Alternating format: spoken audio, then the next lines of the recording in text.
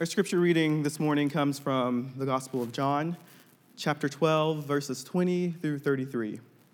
Hear the words of our Lord.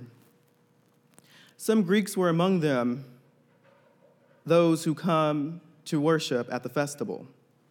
They came to Philip, who was from Bethsaida in Galilee, and made a request. "Sir, we want to see Jesus." Philip told Andrew, and Andrew and Philip told Peter. Jesus replied, "The time has come for the human one to be glorified. I assure you that unless a grain of wheat falls into the earth and dies, it can only be a seed. But if it dies, it bears much fruit. Those who love their lives will lose them, and those who hate their lives in this world will keep them forever. Whoever serves me must follow me. Wherever I am, there my servant will be also. My Father honors whoever serves me. Now I am deeply troubled. What should I say? Father, save me from this time. No, for this is the reason I have come to this time. Father, glorify your name." Then a voice from heaven, "I have glorified it, and I will continue to glorify it again." The crowd standing there heard it and said, "It's thunder." Others said, "An angel spoke to him." Jesus replied, "The voice was not for my benefit, but for yours. Now is the time for judgment of this world. Now this world's ruler will be thrown out. When I am lifted up from the earth, I will draw everyone to me." He said this to show he was going to die. This is the word of God for the people of God. Amen.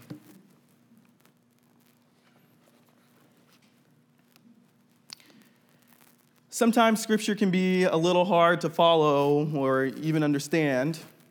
Some scripture writers often wrote with very little detail or explanation, and we as the audience kind of missed out on the feeling or mood that helps us understand what's truly happening in the text. So I found a video that portrays the scripture reading in a dramatic way that helps us understand the passage. Let's take a look at that video.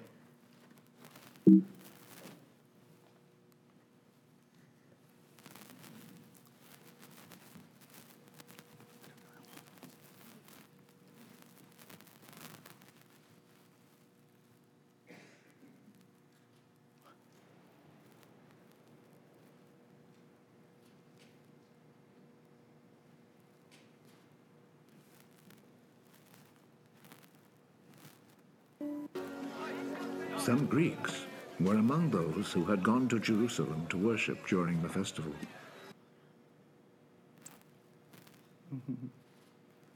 Technical difficulties, it's okay.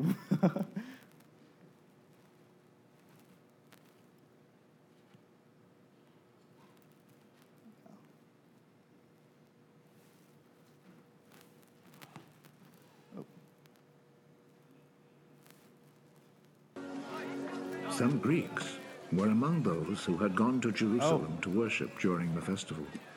I guess if you look at it like this. He was from Bethsaida in Galilee and said, "Sir, we want to see Jesus." Philip went and told Andrew. And the two of them went and told Jesus.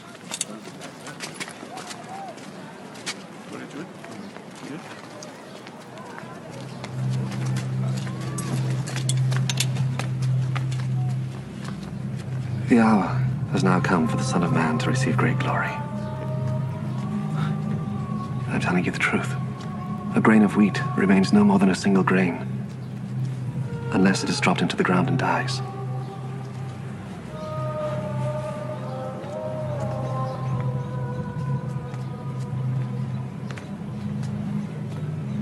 If it does die, then it produces many grains.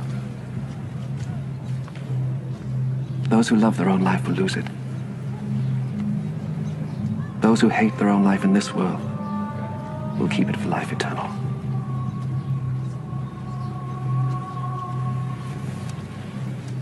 Whoever wants to serve me must follow me, so that my servant will be with me where I am, and my Father will honor anyone who serves me.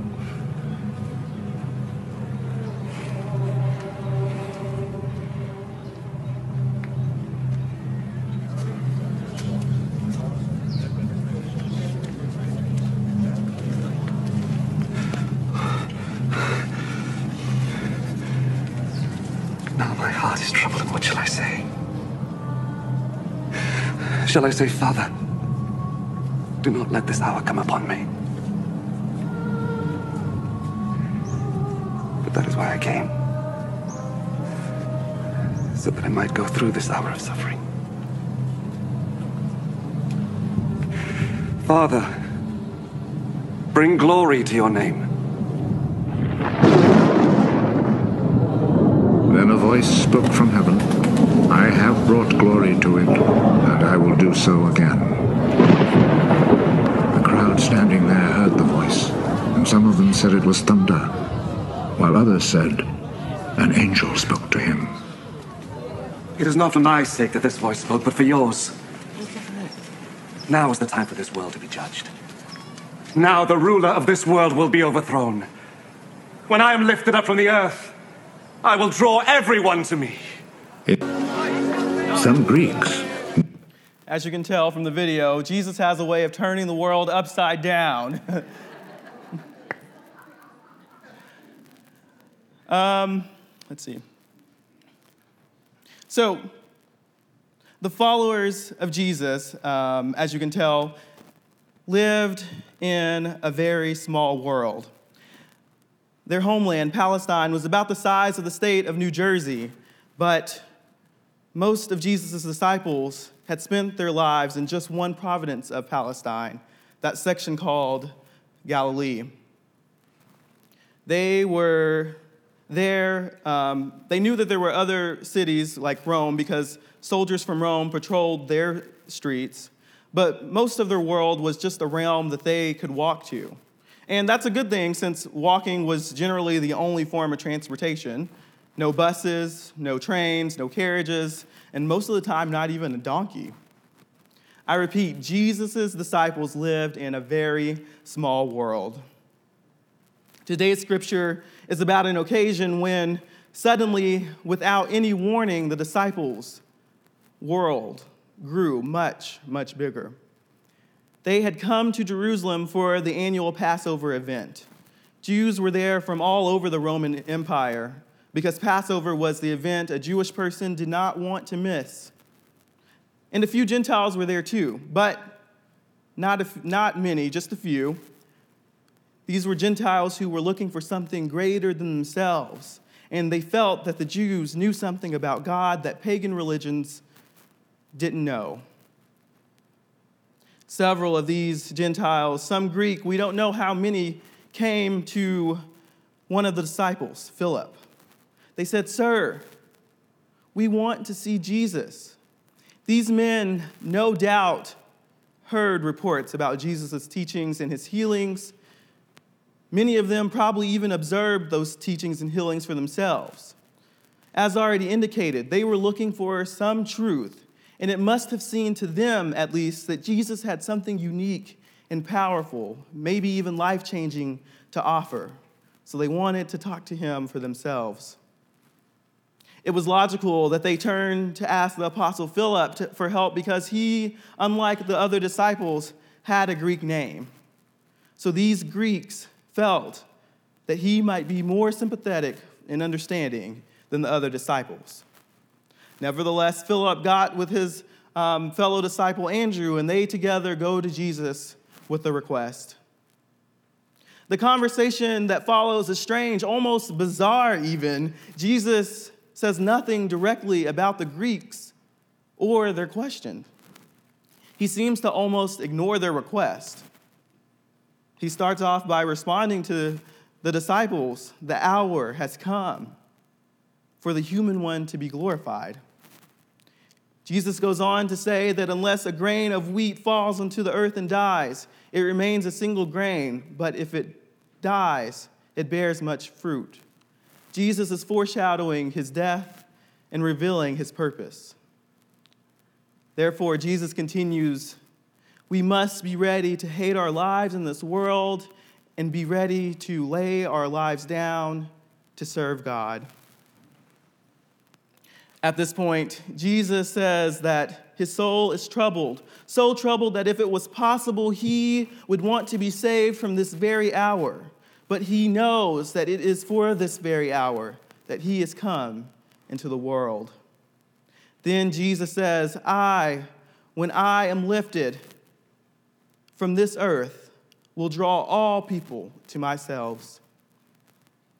The writer of this gospel goes on to say that by this statement, Jesus indicates that this is the kind of death that he was going to die. So what's going on?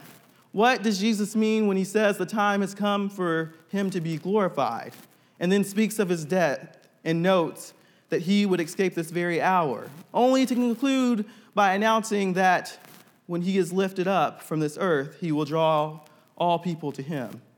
And what does this strange series of declarations have to do with the visit from several unknown Greek visitors? In our text, Jesus reveals to his disciples and all those gathered that he had come to save everyone.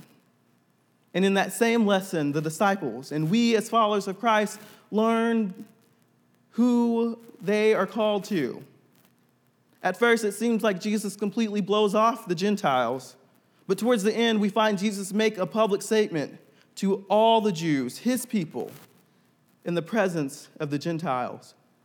I will draw everyone to me, Jesus continues to say. Not just the Jewish community at that time, or those who seem to be the most holy, or hold the most laws, or those who looked more like Jesus. The good news is for everyone, and it should be shared as such.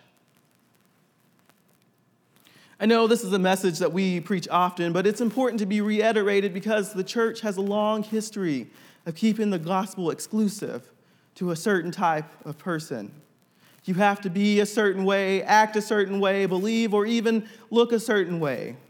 That's what our human conditions require of others seeking the gospel. When in fact, Jesus suggests the exact opposite.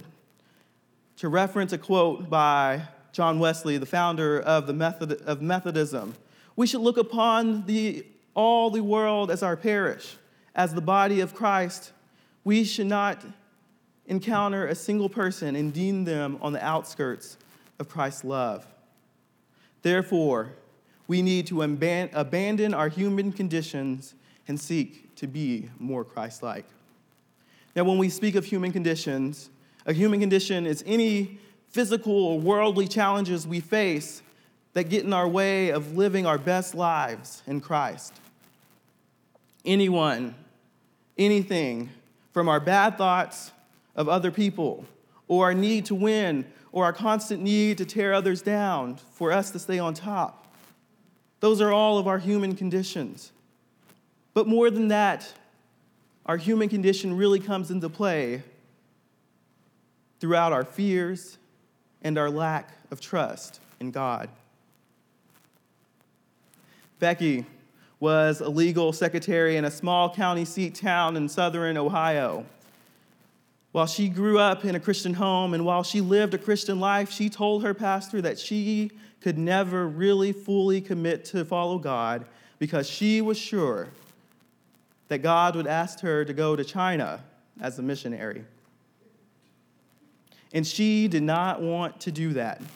Finally, when she was 35 years old, she responded to God's call in her life and said, "I'll go to China. I'll go wherever you want me to go."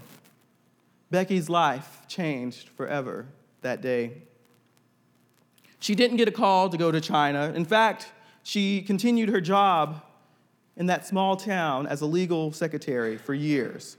What changed was her commitment to Christ.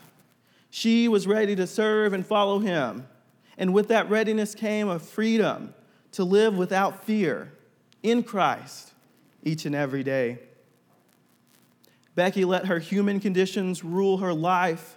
She clung to what was familiar. She feared to leave what was comfortable. She feared to meet others on the outside. She feared to share the good news that she was taught and fell in love with. As a result, Becky potentially missed out on all the great things that God intended for her. But as soon as she let go of her fears and put her trust in God, she found that it wasn't China that she was led to, or any missionary work for that matter. In fact, she stayed right at home. But I imagine she carried the weight of her responsibilities in her life, in her job, in a whole new manner. Jesus, despite his human fear, had no intention of stepping aside from the onrushing events that would lead to his death, but also the glorification of God. That's why he came. And we, as the body of Christ, are also here for the glorification of God.